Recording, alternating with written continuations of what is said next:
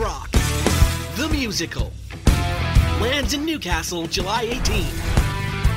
Get ready to stick it to the man with the ultimate musical thrill ride based on the legendary film and with a rockin' new score from Andrew Lloyd Webber. School of Rock, the musical. Book now. Live at the Civic Theatre Newcastle, 18th to the 20th of July. Sometimes unconventional, but always entertaining. They're kooky and they're spooky.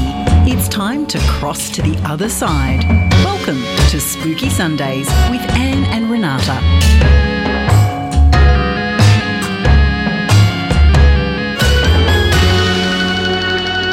Welcome spooksters, welcome parastalkers, grand poobahs and paralurkers to tonight's show. Oh boy, have we got yet another cracker for you.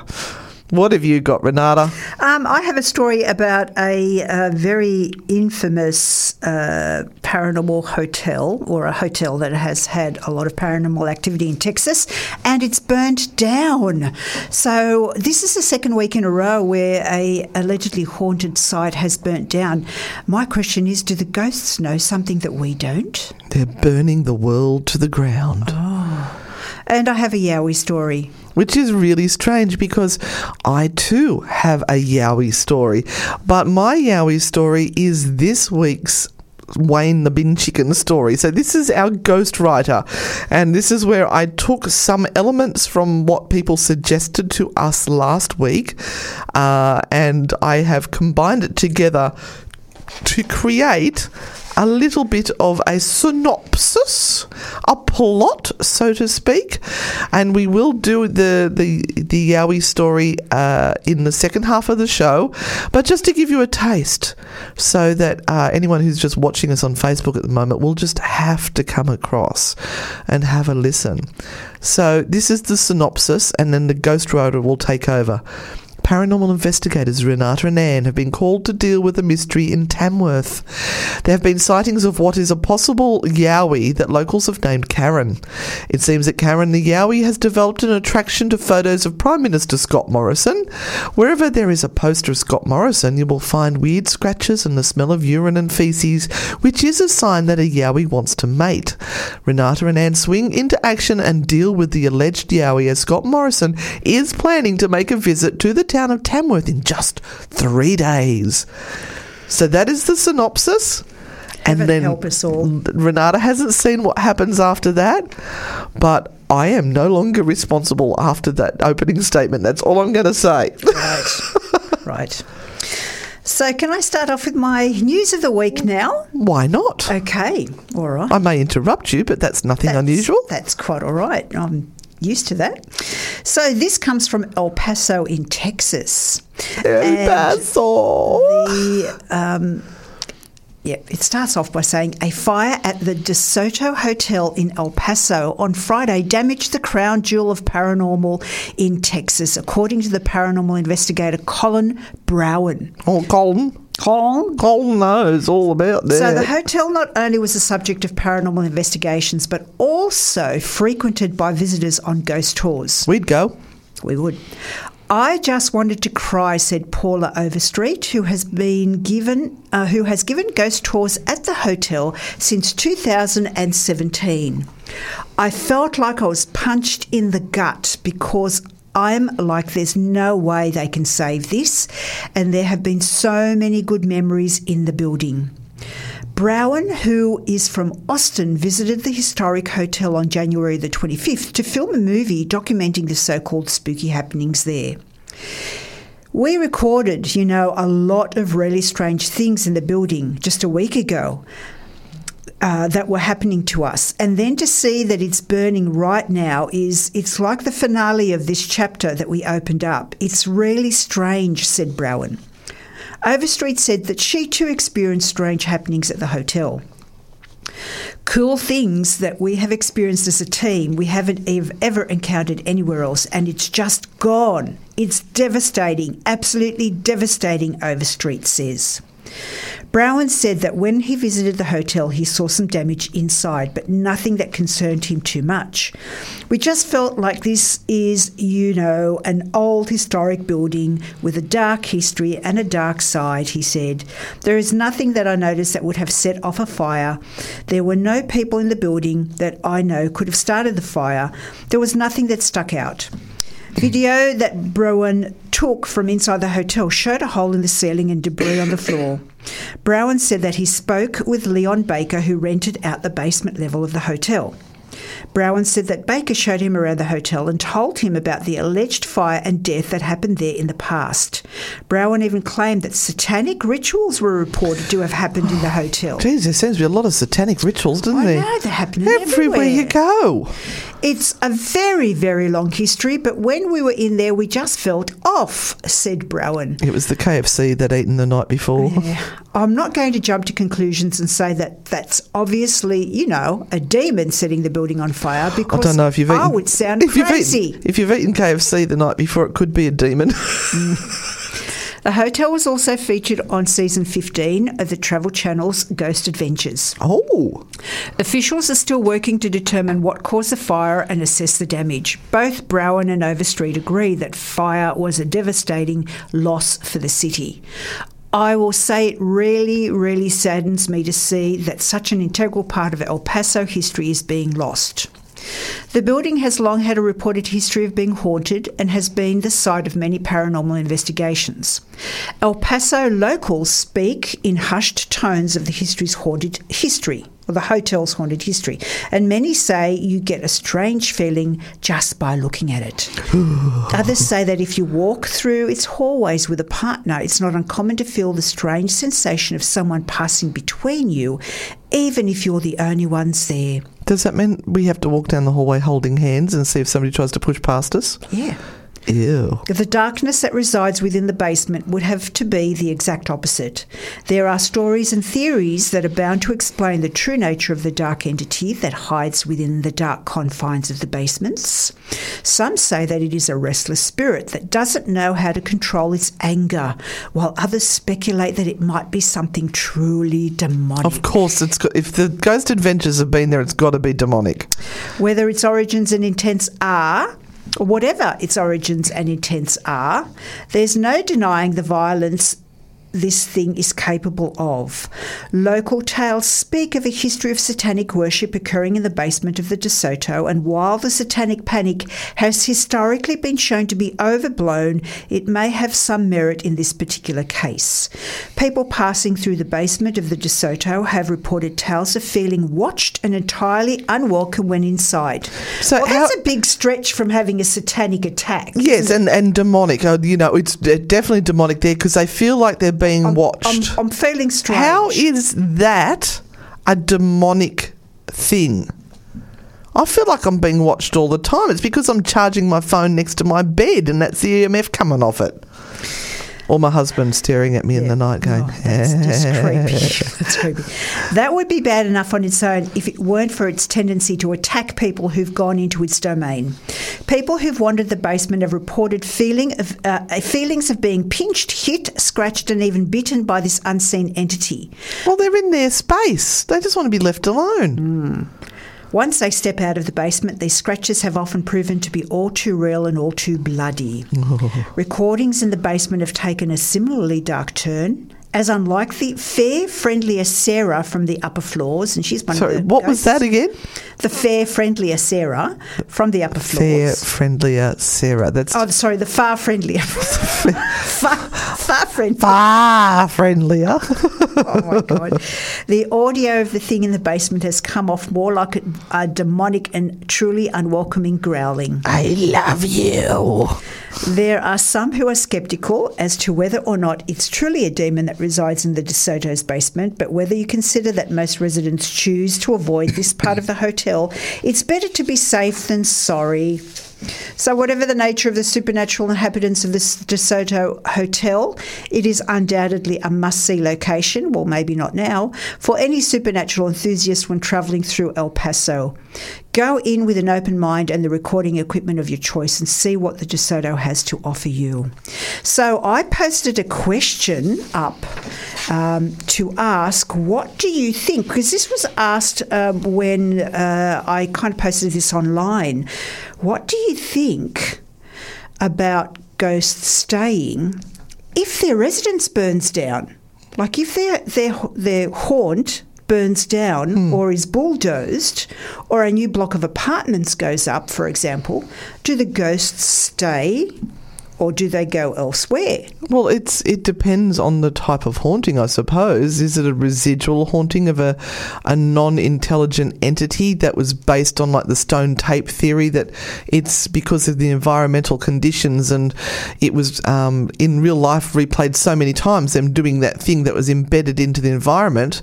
If that environment has now gone, surely that recording has been almost like deleted.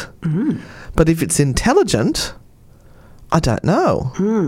That's when they start to get a bit angry with you and throw things around saying, you've ruined my place. This is my home. That is true. That is true. So what did people say? I can't find it. I'll have to find it in a minute. Look, what we'll do is we'll go to a song. Yes. And then we'll come back with my story, but it's not the Yowie story yet. You're listening to the Spooky Sundays podcast with Anne and Renata. Now, Renata, you've got the results of a poll that you put up. Yeah, look, I put up a little poll probably 15 minutes before we went on air, and I asked the question for tonight's radio show: if a house, hotel or a site or whatever is haunted and it gets removed or burns down, do the ghosts stay? And it was a simple answer, yes or no. And we actually got 55 votes of yes and 3 of no. Wow, that's quite overwhelming, isn't it? Yes, interesting. So we might have a further conversation about that. So one of our lovely listeners, Daniela, said, my opinion is they are attached to the land more so than the building in the case of an intelligent spirit. If residual, probably because that space is where the recording would be held. Look at Copeland, for example. There is only the one house still standing in the forest, yet we hear and see so much that is associated with the building. And when we talk, or when she's talking about Copeland, we're talking about the area out near Gloucester. Yes, where you run a fabulous ghost tour accompanied by moi. And we get to investigate the local museum where they've got all these artefacts, which are just woo. And then we head out to the forest into Copeland, and we go into the old gold mining area. Yeah. Now, if we do have a little bit more time, I'll read some more of the comments because they're awesome. But it's my turn. Everyone. Turn. But it is your turn, yes. Yes. Now, at 8:30, we will go over onto our spirit chat. So if you've got questions, that's where we will answer. Thank you to those people who have sent those questions in to 0490 84 888 But now it's my turn for a little bit of an interesting story. Now, I picked this one because it's from the Cotswolds in England. And Renata and I, in 8 weeks tonight, will be in a motel ready to fly out to England the next day. That's so exciting. That's so exciting. Oh, anyway. Let me tell you, this is by Miss Tansy Kelly Robson, and I've taken this today from the Fortean Times. I do love the Fortean Times. They come up with some real cracker stuff. And we'll see if my voice holds up. It's improving every week. My dad and I were celebrating some of lockdown being lifted by trying out his new car on a trip to the Cotswolds. It was late on a blustery night when we slowed down in Chipping Norton on the Oxfordshire borders with Gloucestershire to navigate the roundabout in a 20-mile-per-hour zone at the junction between A44 and the road to London. It was then we saw it. Something about the size of a large dog ran out right in front of the car, less than a couple of inches from the bumper, giving us no time to brake or stop. But there was no bump, no impact, nothing at all. Oh, spooky. While it was going on, I let out a, "Hey, look out!" out, and spun round to discover what we'd hit, seeing nothing at all in the rearview mirror or on the road behind or around us. My dad, meanwhile, was saying disbelievingly, "You saw it too?" As if he'd thought he'd imagined it. Clear as day, or as clear as a street light, the thing had been about 3 feet, which is about 90 centimetres, so 3 feet high and black, but insubstantial, semi-transparent looking, precisely like black ink swirling in water. Isn't that a great description? Yeah. And that made me lose my place. And I kid you not, flickering and contorting wildly, a black shape moving quickly and phasing rapidly in and out of our dimension is the best way I can describe it. That roundabout is very well lit by bright modern street lights, and that stretch is very clear even at midnight. And also has extra lighting from the petrol station next to it. There was no mistaking what we saw running out in front of us. We just assumed we had to be mistaken because of its weirdness. We immediately went round the roundabout and back to look, trying to explain it in the terms of flickering shadows on the road cast by the streetlight through leaves, or black bags, coils of bird meshing, or a dog that had been lucky enough to duck under the car and not get hit. But the road was empty. The pavements were clear. The shadows were distinct. There was no bags, no dogs, and no meshing.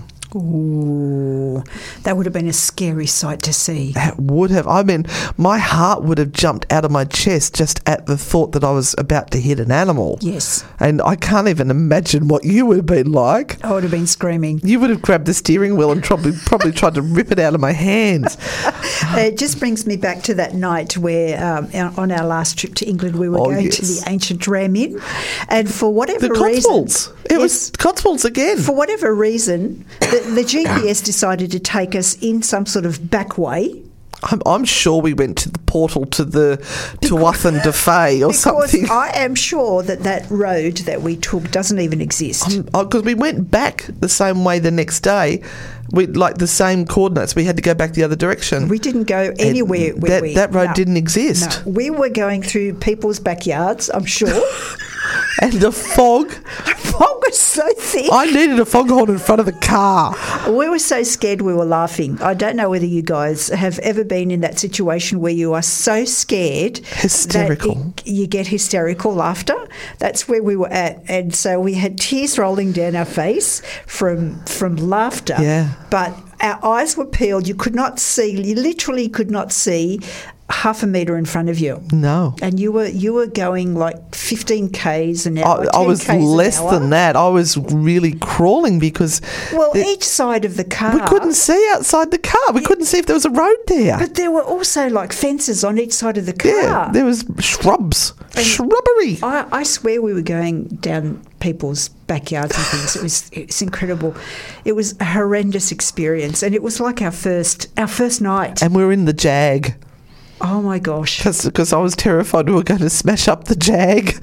They'd put us in that beautiful big, it was like a 7 or 8 seater massive Jag that's worth £150,000 or something. Yeah. So we'll talk about upgrades. It scared me, that one. So we have a little video as a memento. Oh, we do? Of that. On YouTube? Yeah, we might put it up. No, it is. It's on YouTube, so we can easily pop that up and people can... I don't think it's the foggiest bit because we were slightly beside ourselves at that moment. Well, we thought that was the foggiest bit when we actually recorded it, only to find that it got even foggier. That was nothing compared to what it got to. I was truly, truly scared. Way more scared than ghosts. Absolutely. And that says something about me, doesn't it? So that just goes to show you guys that this trip is going to be an absolute hoot. So you're going to have to jump onto our social pages and check out every single day, because we'll be recording everything. There will be no holds barred. It will be raw. Yeah, and we will be putting quite a few of these up onto YouTube as our misadventures. And now we reach the interactive part of our show where our wonderful parastalkers, paralurkers, grand poobahs and spooksters get to ask their questions, and Auntie Renata and Auntie Anne will answer it for them. And we've got quite a few tonight, so thank you for all those people who have messaged in.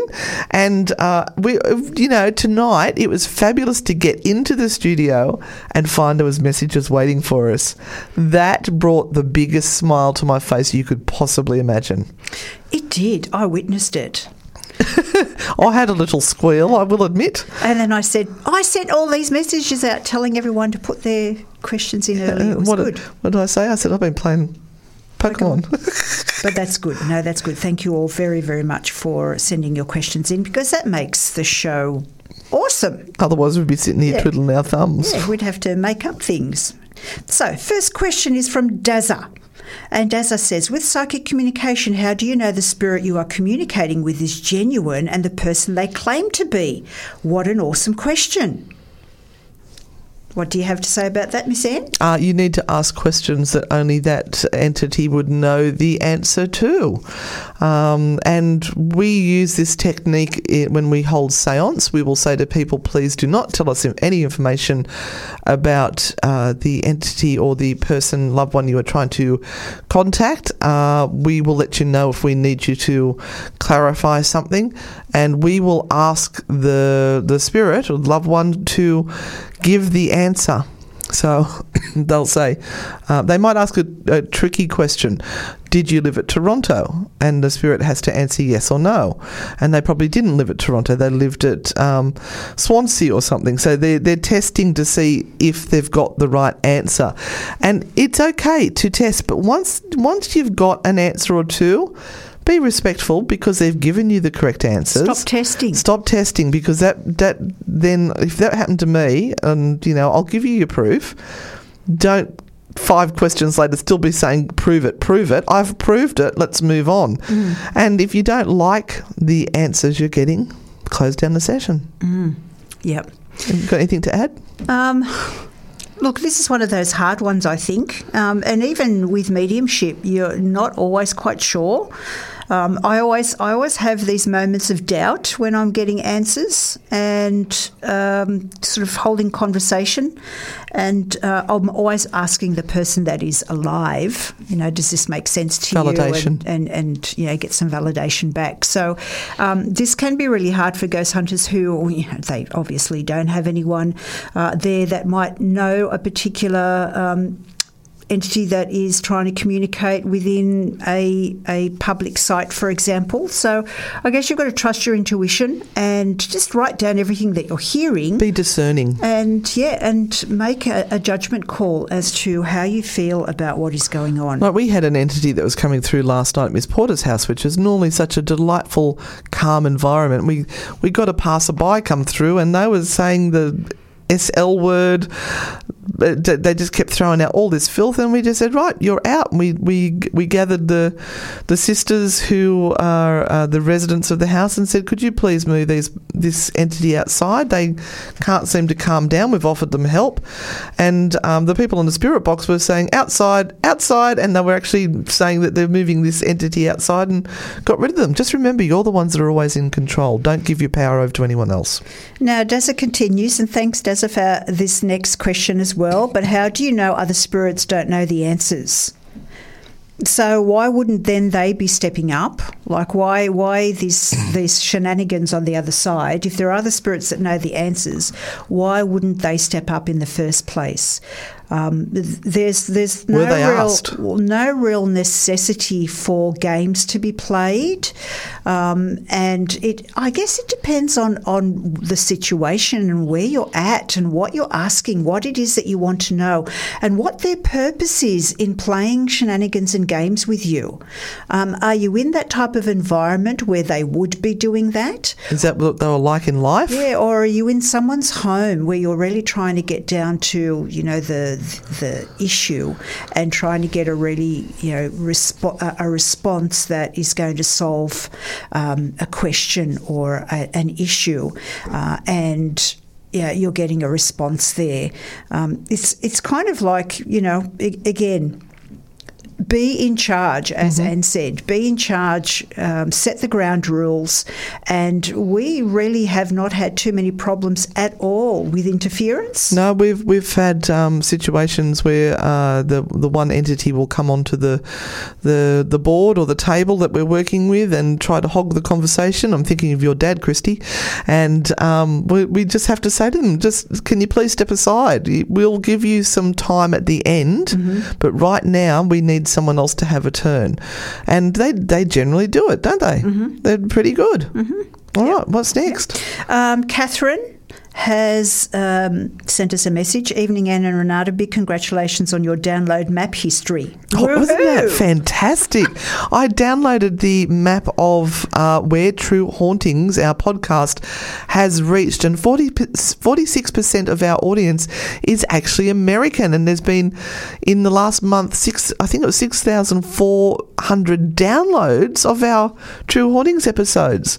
And then we go right around the world, and there's about 20 different countries we go to. It's that blew my mind. It's astounding. Yeah. Norway, Denmark. Yeah. Papua New Guinea. No, not Papua New Guinea. Indonesia. India. There were so many from India. What the hell? Oh, the Indians are really big fans of the paranormal. Yeah, and Saudi Arabia even. Oh, Saudi Arabia. I was thrilled. Yes, and...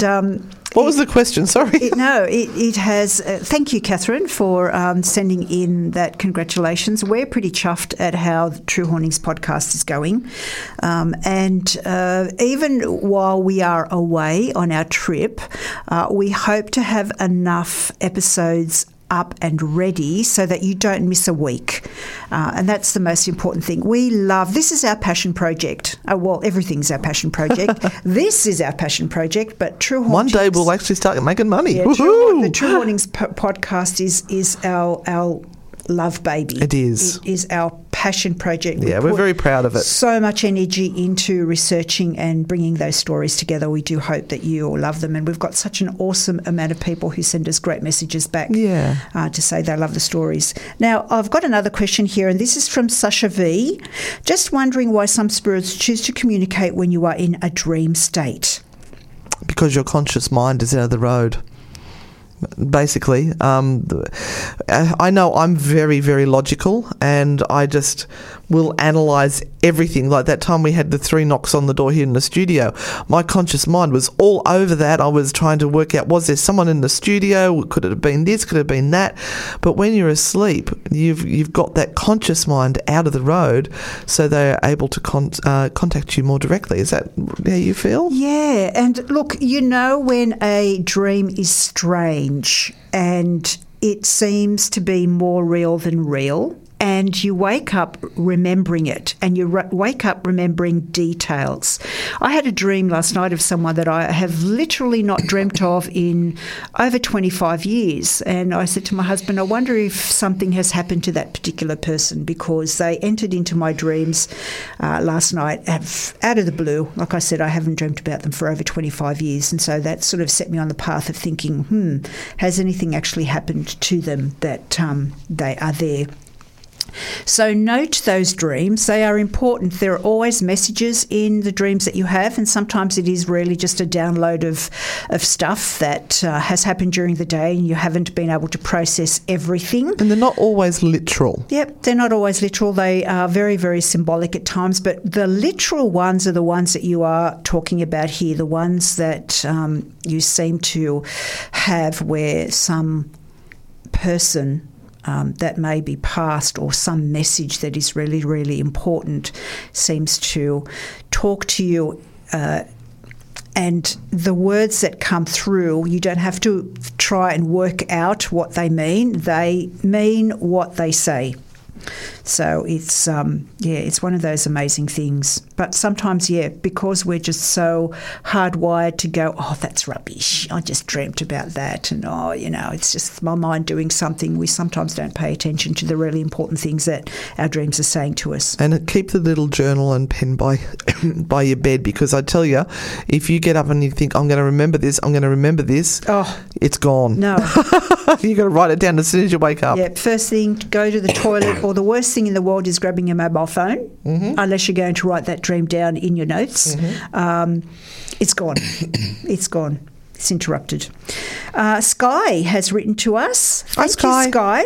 No question, just hello and supporting my favourite ladies and a fantastic show. Love you, Sky. Oh, thank you. That is so See, that's awesome. the sort of thing that just gives us a little lift. Awesome. And there's lots of me that needs a big lift. Yeah. I said to Renata, we need to start walking now. We need to get our fitness levels back up. And she looked at me and sworn. Now, Portable Tree has sent a message, but I'm not quite sure whether we can say it on air, Portable Tree. But I'm sure it does have the same meaning. I'll just say that. Can I have a look? You can have a look, but you can't say it, right? Oh, right. Okay, we're talking about countries around the world. Yes, there's a certain word that we can't say on air. If we think of the word country, then you'll get the idea. All right, so Robert is predicting that we might get some ghostly activity in the studio tonight. Oh. But it's always hard to hear because we do have to wear headphones, so it is hard to hear. Although that night that we did get that knocking... Oh, yes. Yeah, we could hear that through the headphones. I believe you still got Janet.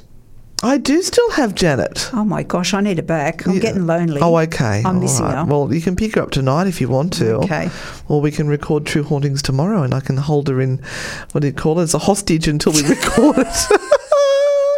Talking about that, two people came to our last ghost tour at Maitland Jail in chains. This is true. They bought their own chains. Yes. There you go. You can ask a question about that. We're not going to tell you anymore. But they actually bought chains with them. Yeah, that's what I call being prepared. And they were a group of... Well, we were a bit confused because it said D&D. Yeah. And we thought, they must play Dungeons and Dragons. Oh, we were wrong.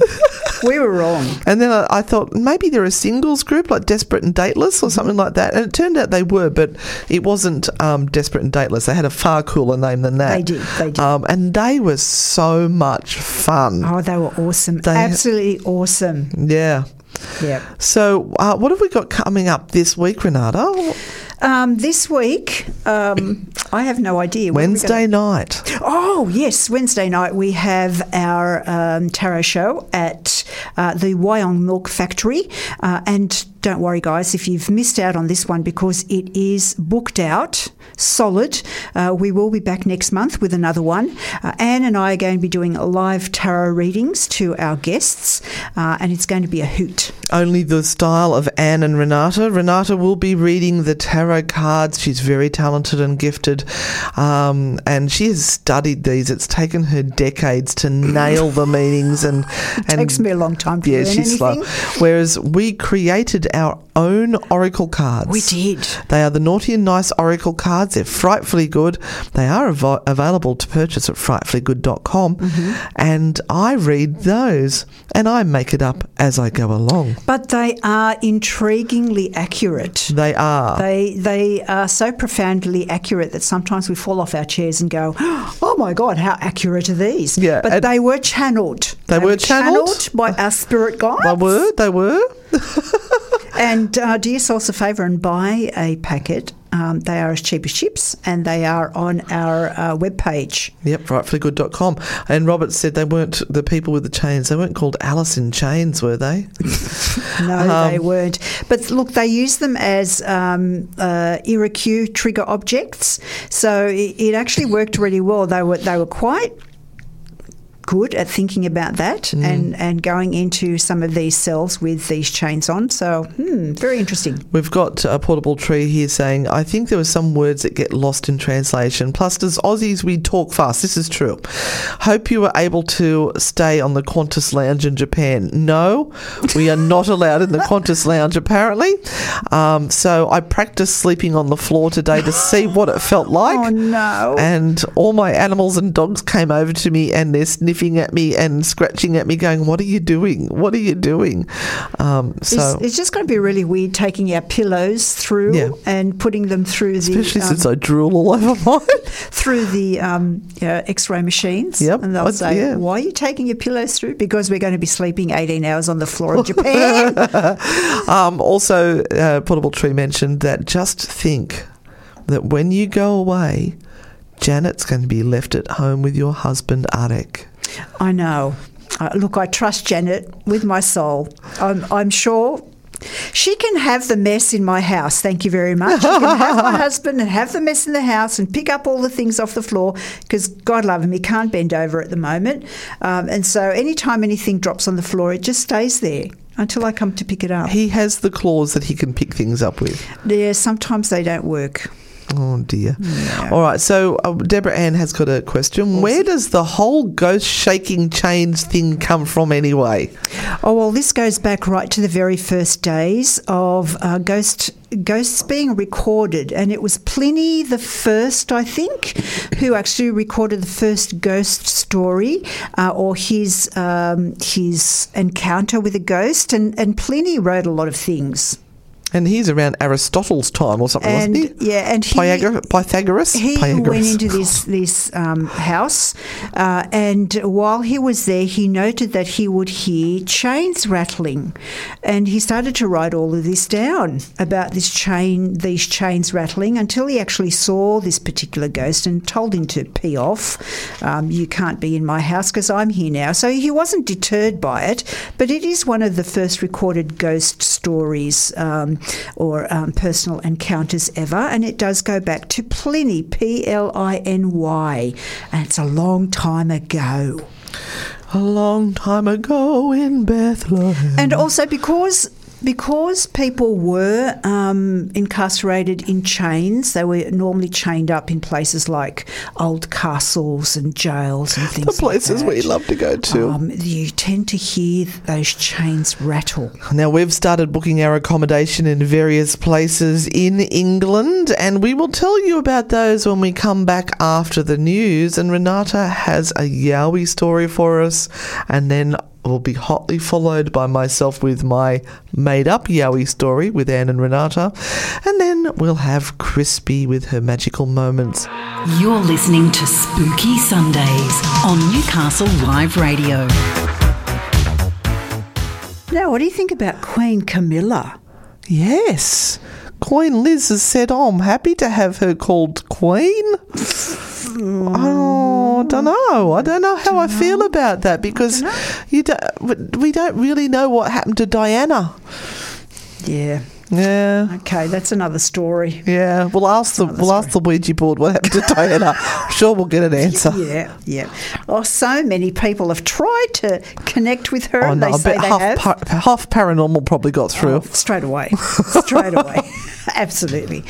So I'm starting off with my bunyip story that I didn't know Anne was doing a bunyip story. Trust me, it's not the same story. It's not the same story. And I kind of decided I'd do this because I was doing some research on a bunyip story that I'm going to do for the Spirit Realm Network on Friday when we talk to our American friends over there.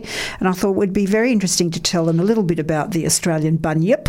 And I've actually found a story that's connected to Newcastle. Ooh. There was a sighting of a bunyip by 3 men at Hexham Swamp. Oh, yes. So you'll have to come on the Spirit Realm Network to listen to that because I'm not saying that tonight. But anyway, according to Aboriginal Australian folklore, the bunyip waits in billabongs and riverbeds for passing livestock to devour, as well as women and children.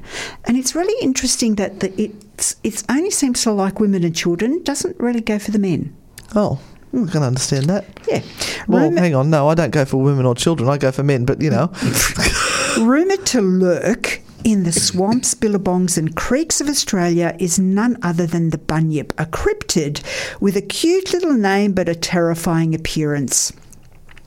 Amphibian-looking and almost entirely water-dwelling, the creature has been baffling residents and visitors to the Great Down Under for centuries. So this is one more thing we can scare our tourists with. Oh, yes, please, with the drop bears. Yes.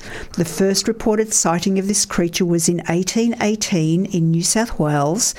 And as most stories about cryptids, the tale has grown taller with each telling. Like the size of that fish that my husband caught. Yeah, so much so, in fact, that even the word bunyip itself has been adopted into Australian slang. Yeah, I'm not sure about this bit. Bunyips and yowies are different, aren't they? Yeah, yes. Yep.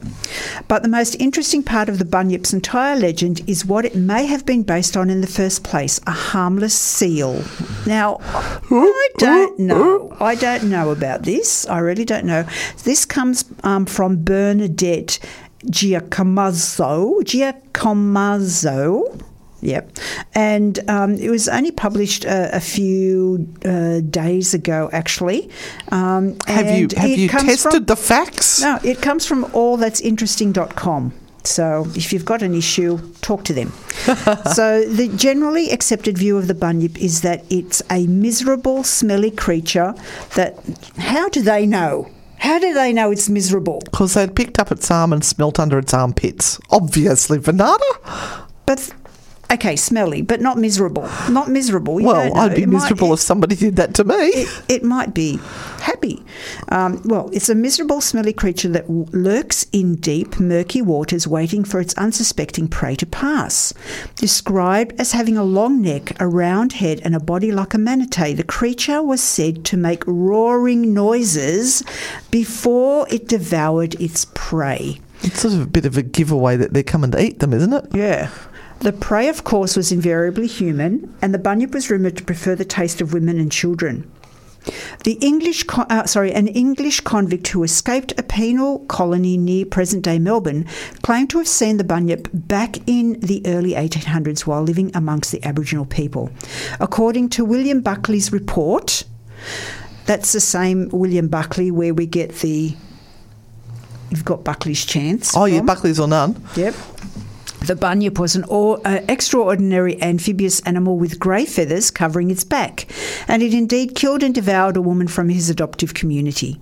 But like most cryptids, people who have claimed to spot the mysterious creature are in large supply, but those who actually saw the bunyip and provided evidence of its existence to the same are few and far between. As such, the actual descriptions of the bunyip vary from person to person, and it goes without saying that the tale often grows with the telling. In some tales, it is a dog-like or seal-like creature. Bunyips have been described as being as big as a horse and as small as a dog.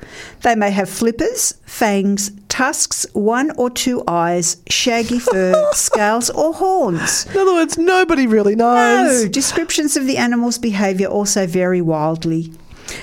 From a man-eating monster to a timid plant-eating creature that shies away from humans.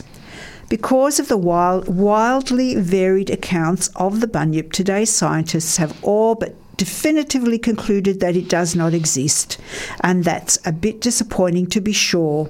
To be sure. So is the bunyip really just a seal? Since the 1800s, scientists have been trying to explain what the true origins of the bunyip could possibly be, and some scientists believe that the creature was little more than an Aboriginal cultural memory of now extinct animals like the Diprotodon, or a big, freaking huge furry wombat. Oh, right. A massive, huge... Well, Sky is saying that she knows a curator from the Aboriginal Library from Sydney and can ask for some confirmation on these details. Oh, awesome.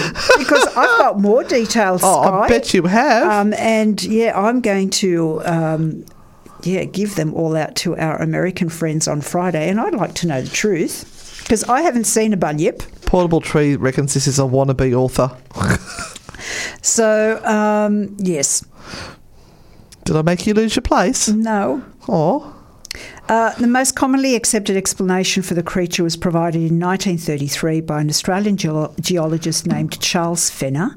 Fenner paid close attention to the description of a creature with a long neck, round head and a body like a manatee, and came to a pretty simple conclusion in his world-renowned book Bunyips and Billabongs. Never heard of it.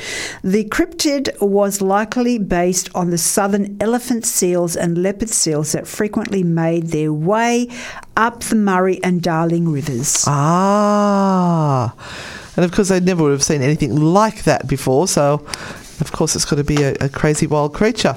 Well, the thing is that with the Europeans that were coming through in those early days, every single creature they saw would have been outrageous. Yes. I mean, kangaroo. Yeah. What the hell is that? Yeah.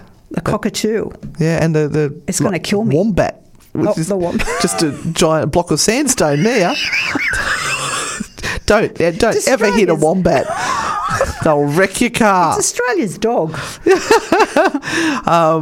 Who is that? That's Catherine said that with that bunyip description, they're a keeper.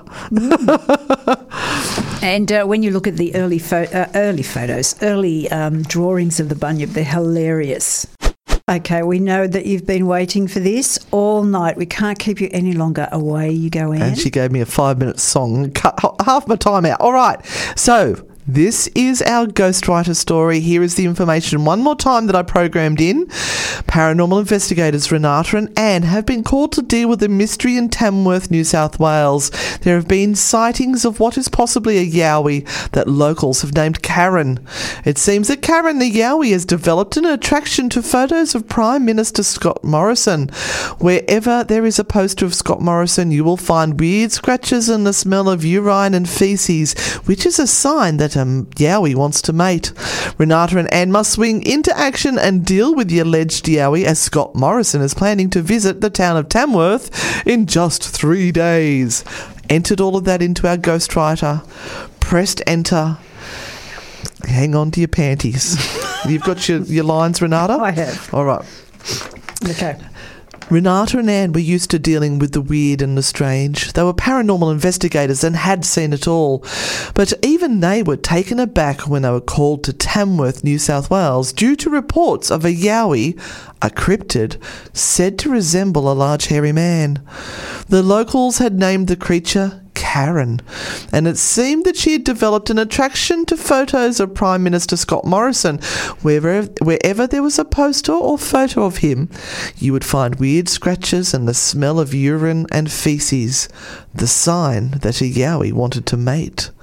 Renata and Anne knew that they needed to act fast. Scott Morrison was planning to visit the town in just 3 days. They knew that if Karen the yowie got sent to Scott Morrison, there would be trouble. Renata and Anne often found yowies to be violent creatures, especially when they were in mating season. Yowie researcher Bradley Scott had actually been killed by one of them before Renata joined the Yowie research team. See YR2 for more information about Dr. Scott's death. By the way, I did go and research to see if there is somebody called Bradley Scott. There's not. It's hilarious. And I think the YR2 refers to the Yowie research team. Mm-hmm. All right. I'll keep going. Renata and Anne caught a train to Tamworth. Oh, we couldn't drive. We didn't get the Corolla, the hire car. Ready to confront Karen the yowie. They arrived in Tamworth at 9 a.m. on a Sunday morning. Oh, no way. So it was time for breakfast at their hotel. The hotel didn't have any bacon rashers in the kitchen. So random. But they did have pumpkin scones, which are just as good. No, they're not. Yowies are supposed to hate pumpkin scones due to the unnatural colour of the pastry.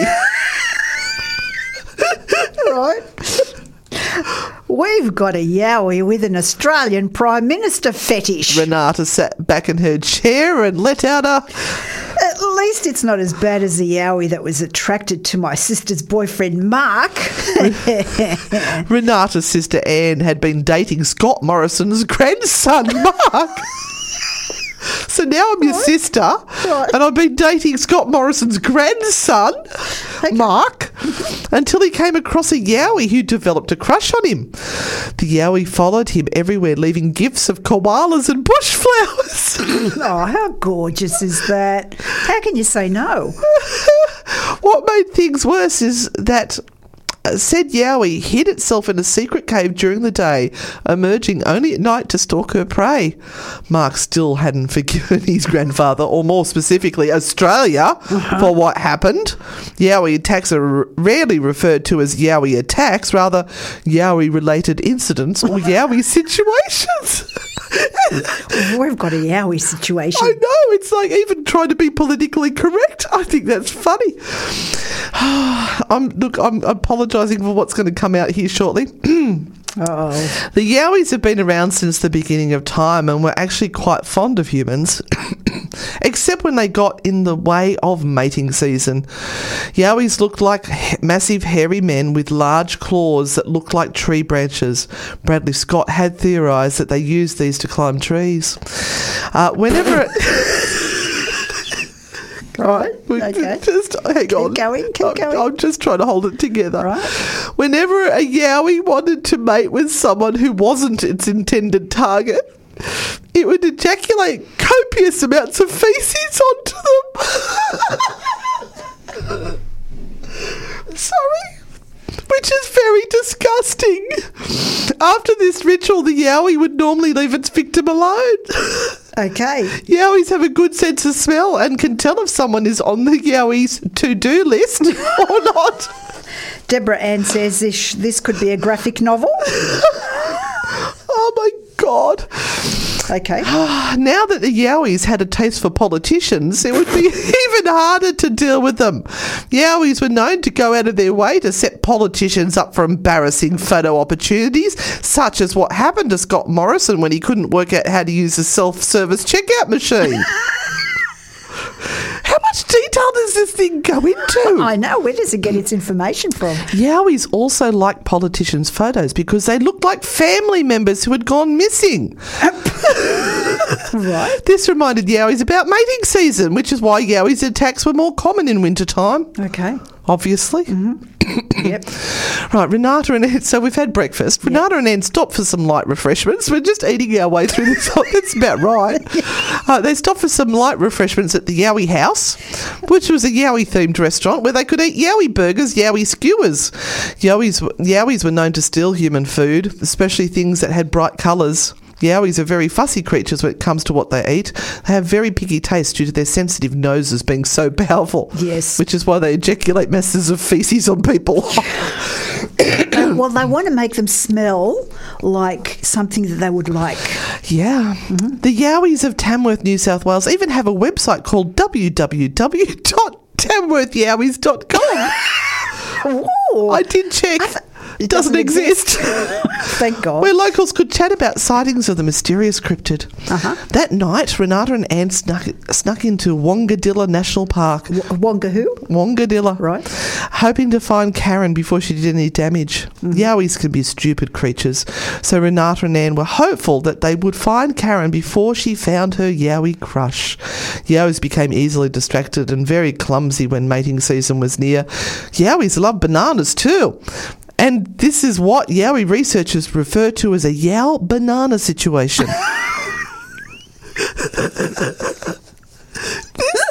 So bizarre. What? Right, Renata and Anne carefully traversed the park, trying to avoid making any noise that might alert Karen to their presence. Yowies are very sensitive creatures who are scared of technology.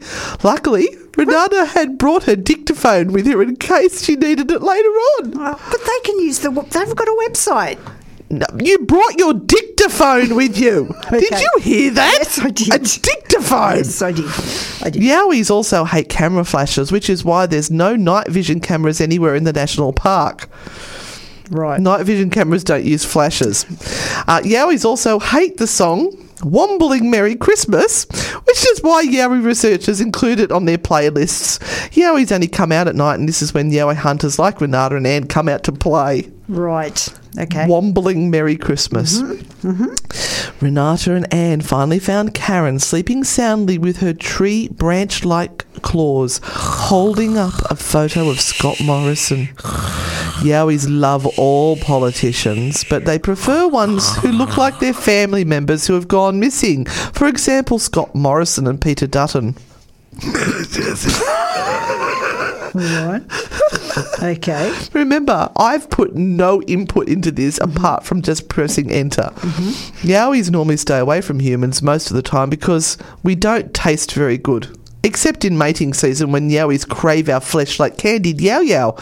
Yow yow is yowie talk for yowies' favourite treats, which are little hard candies with bits in them. Yow yow tastes amazing when dipped in honey. Right. Nearly there. Everyone wants a movie made out of this. Just keep going. Yep. Renata and Anne were able to carefully avoid Scott Morrison's photo from Karen's claws without waking her up. What would have happened if Karen had woken up before Renata and Anne could get away?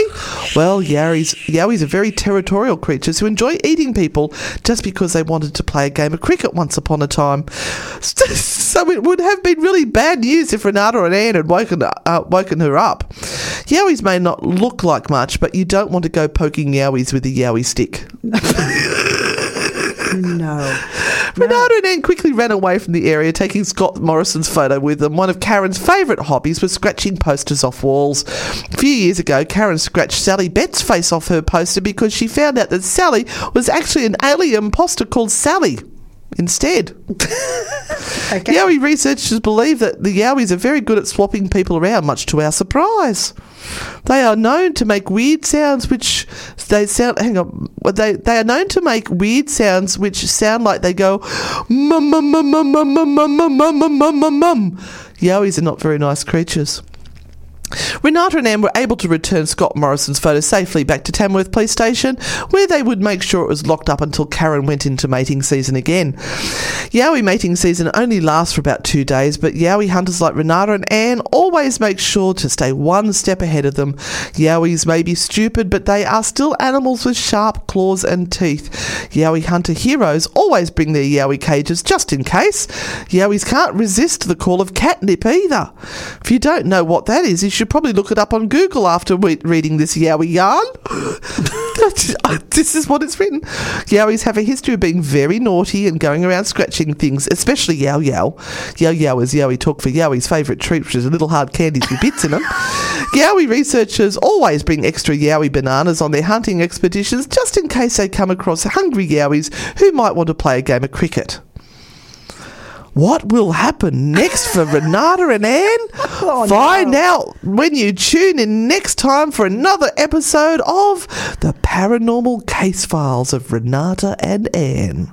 Dun-dun. And have we composed ourselves after the last story? Not quite. I'm still giggling. Oh, the Yowie researchers will never forgive us. I know. I had thoughts while I was reading it, thinking if somebody gets hold of some of these stories and starts to think that this is truth about yowies, then we're going to have a whole book written about how yowies ejaculate poo on you before they mate. I'm glad you mentioned that yet again, Anne. I think that might be crispy. Oh, hello, Miss Christie. Can you give us a piece of sensibility here right now? So we're talking to the beautiful Christie from Spells and Spirits, who's going to talk a little bit about a beautiful crystal that she has for sale right now and more. So hello, Christie. Hello. I've now composed myself. Thank you. I won't talk. I think that might be safer. No. So tonight I want to talk about Amazonite. Good. Amazonite is a beautiful crystal known for its healing and its prosperity aspects. And it's this beautiful blue-green colour. It is beautiful. Grey inclusions, and yeah, it's just, the colour of it just reminds you of tranquil waters and beaches. It's just beautiful. But a little bit of the history of it. So over the ages, it's been used in jewellery or cut into beads from the earliest times of actually the Mesopotamian cultures. Can you say that again? Mesopotamian. So it's been well known in India, Egypt and Sudan. And it was popular as an amulet stone, and it was once actually used to decorate the facades of buildings. Oh, okay. Yes, and it was actually carved and cut into tablets for the Egyptian funerary text, the Book of the Dead. And an Amazonite scarab ring was actually found amongst Tutankhamun's treasures. Oh. Yes, and also known in South America, Central American cultures, so the mythical 10th century warrior women, the Amazonian women, they adorned their shields with Amazonite. I'm sure I'm a direct descendant from one of those. I am not. I don't make the height regulations. But Amazonite is known as the gambler's stone, so encouraging good luck and fortune. Oh, give me a bucket load. Yeah. So you can put it in a pouch, or you can adorn your altar with it. Words is hard. Yes, tonight it is. And add some cinnamon and basil to help manifest money, luck, or overall success. Oh, I'm buying one. Just let you know. Save one for me. All right. But on a healing note, the blue-green colour of the stone, like I said, is it's really soothing on the nervous system, aiding in soothing our emotions. So that colour, like tranquil water, helps soothing tense and aggravating situations, making it an ideal stone to work with post-Mercury retrograde. Okay, I think I'm tuning into everyone on that one. There's also a stone linked with the throat and heart chakra. So if you feel the need to clear your throat chakra by calling people sacred bushes. Oh, yes. Yes. Out in the country. Amazonite, yes. So Amazonite is really good to soothe those emotions and to actually promote loving communication. Oh, nice. With that. So many uses. Renata needs that sometimes. I do. Yes, so it's great for trauma, fatigue, and anything that takes energy from us. It also aids in concentration and completing projects on time. Thinking of you, Renata, right now. Thank you. Thank you. And remembering to put links in. It also allows you to speak and live your truth for the highest good. So it assists you in gaining that self-knowledge and, defining your core beliefs and values. Take my money. Yes. And lastly, Amazonite empowers you to manifest your dreams and desires. So we have the 22222 portal coming this month. Oh, we do. We have to book somewhere good that day. 2222222. Yeah, so it's time to put thought and intention into what you want to manifest during this time. Now, I will let you know on Spells and Spirits that all my magical herbs are on sale for the month of February, 15% off. Ooh. Just need to use the code HERBS22222. Oh, 22222. So there's 5 lots of twos. That's 5 twos. So, so the Sunday leading up to it, we'll have a chat about what we can actually do on that 22222 day. Awesome. One of these days we've got to get you into the studio with us to do a show, and we'll do a spell bag or something fun. Yes. We'll do some craft. Now, you have these beautiful Amazonites on sale, and these ones that you have are really different. I haven't seen them anywhere else like the ones that you have, and they are a flame shape. The flame ones? The flame ones. They're flame, and they're fully polished, so they're not rough cut at all. And they're only $30. Oh, wow. Now put one away for me. I'm getting one. Okay. I will intuitively choose one for you. Oh, thank you so much. And so these are available from Spells and Spirits. So my suggestion is, guys, get onto Spells and Spirits and order yourself one now. She doesn't have that many of them, so they are just a few that are available. So you need to get in quick to order yours. And $30 for a big chunk of Amazonite is an amazing price. Correct. And you've got all your herbs and everything as well on sale. Yep. 15% off? That's correct. Awesome. Fantastic. Now, any piece of advice over the next week for us, Christy? Look, Mercury's still in shadow, so just be careful with your communication. Maybe hold your tongue a little bit if you're feeling a little bit heated. Oh, no. But there's a lot of unrest and a little bit of angry energy through the collective at the moment. So, don't let it rile you all up. Just just hold your tongue and just let it go for, unless it really crosses your boundaries, of course, speak up. But those little niggly things, just let them go this week. And just before we leave you, do you have any special books that I'm checking out her Amazon site. Any book that you have that you would recommend that is in your collection at the moment that you have for sale? Well, there is, and it just arrived today, so I'll be loading it up, but it's called The Original Rider-Waite, The Pictorial Key to the Tarot. The Rider-Waite. Yes. Wow. I actually have that, and I can say to people that is a fantastic book. Like, it's nearly 400 pages. I know, it's huge. Is that one that we saw up in the Blue Mountains that was one of the original copies of the white leather? No. No, it's a different book? No. That was crazy, I was actually gifted... that was like $10,000. I was gifted it for Christmas, and it is a sensational book for anyone who wants to study tarot. Yes. Awesome. Well, so I'll be putting up on that website as soon as I hang up from you. Awesome. Well, thank you, Christy, and I hope that people are sending their orders through right now to you, because I know the crystals that you have are amazingly well priced and really worth it. So thank you again. Yeah, thanks, Crispy. Thank you. No worries. See you on Friday night at Maitland Jail. Oh, I've got a present for you. Bye. Bye. You're listening to the Spooky Sundays podcast with Anne and Renata. So we've just been checking our calendar and we realise that we are on the day before Valentine's Day next week. Yes. So just prepare yourselves for a beauty sleep. A very lovey-dovey Spooky Sundays, all hearts and flowers and chocolate and all of that sort of stuff. So we'll find some spooky Valentine stories for you. What if there'll be chocolate waiting in the studio for us and flowers? You know. No. All right, so we're going to wrap up with some final comments from all of our beautiful listeners.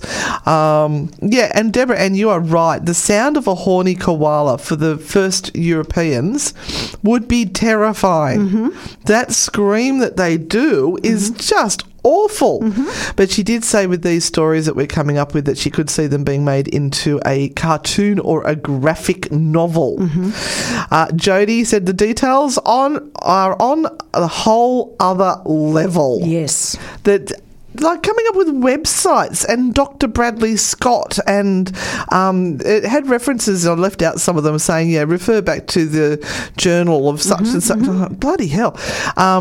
So the story is epic. I can see a blockbuster Australian movie in the making. Mm-hmm. As long as it stars us, it's fine. And Hugh Jackman. Huge Jackman. Oh, please. Can he be the Yowie?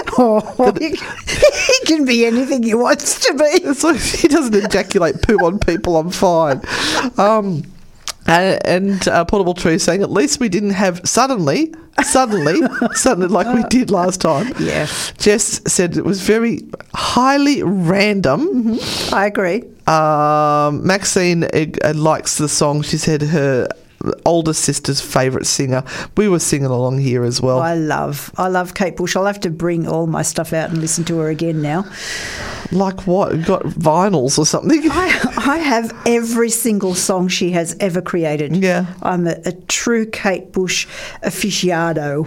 And Catherine said, oh my God, Yowies and Babushka, my night is now complete. Oh, no, thank you very much. It's okay. Send flowers. So just a few things that we have coming up in February. Most definitely, we still have room on our Gloucester Tops Ghost Walk coming up on the 19th of February, where we take you to the Gloucester Museum to start our tour. And then after experiencing that, we go for a quick jaunt out to Gloucester Tops. It's only a 20-minute drive, and we take you deep into the forest where the Yowies live. And we listen to the possum screech. Yeah. And we do awesome experiments out there to get in touch with any of the souls and spirits that are still lingering out near the gold mine site. And it's an extraordinary experience, and we are very, very lucky to be able to do that and bring that to you all. And then on the 26th of February, we are back at Stroud. Oh, are we back at Stroud? Yeah, and I love Stroud. We had to cancel a few of these because because of COVID last bloody year, Rona. so we have not been there for quite some time. And in Stroud, we go to the courthouse and we go through the small cemetery there on the main street. With permission of the township. With permission of the township. And we also go into Quamby. And Quamby House is just amazing. It's an amazing site. It's now a museum, but it used to be a schoolhouse, and it has never had electricity or running water. That sort of like my mind doesn't quite comprehend that. Yeah. And a family was raised in there. A woman raised her whole family in there without electricity and running water. And they used to have a schoolhouse in there. Absolutely. So the kids had to run out to the long drop. Yeah. Jeez, I'm spoilt. I am such a princess. So we still have tickets available for the 19th at Gloucester Tops and the 26th of February for Stroud. And then we also have our next Wallumbye Walk on March the 4th, which is a Friday night. And Wallumbye just keeps on giving.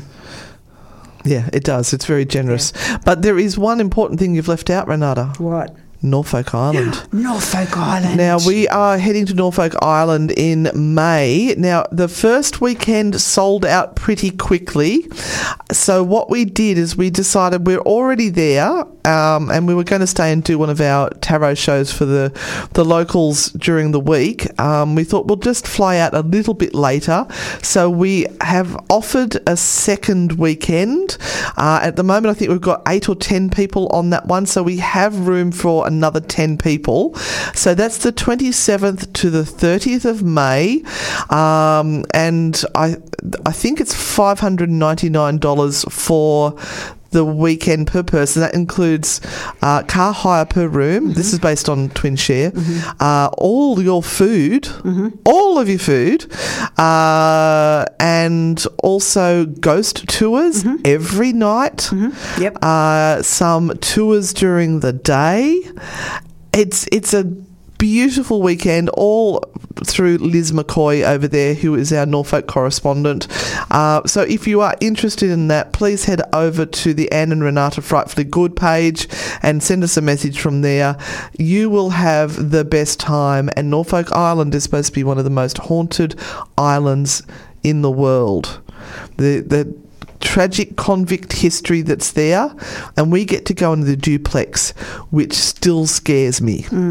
It's pretty scary at night out there. And we get to walk through the cemetery. We do, once again, with the blessing of the locals. All right, we're going to leave you guys with the last song and coming up to the news at 10 o'clock. Thank you once again for being with us and being so loyal and supportive. We will be here next week with some lovely stuff. I think I might do a trash and treasure next week instead of a weird story. Something that touches the heart. Okay. Well, it's Valentine's Day. I'll have to find something about love. Absolutely. So thank you from Anne and myself. We hope you have a good week ahead. And we're going to leave you with Duran Duran, Hungry Like a Wolf. Bye, everyone. Most mysteries can be solved by looking at the facts. But sometimes the facts don't give us the answer. So it's time to call in Anne and Renata. Spooky Sundays, when the truth lies beyond a logical answer. Dive deep into the world of the unknown with real ghost stories and the unexplainable. Sometimes unconventional, but always entertaining. It's Spooky Sundays with Anne and Renata. Sunday from 8 p.m, only on Newcastle Live.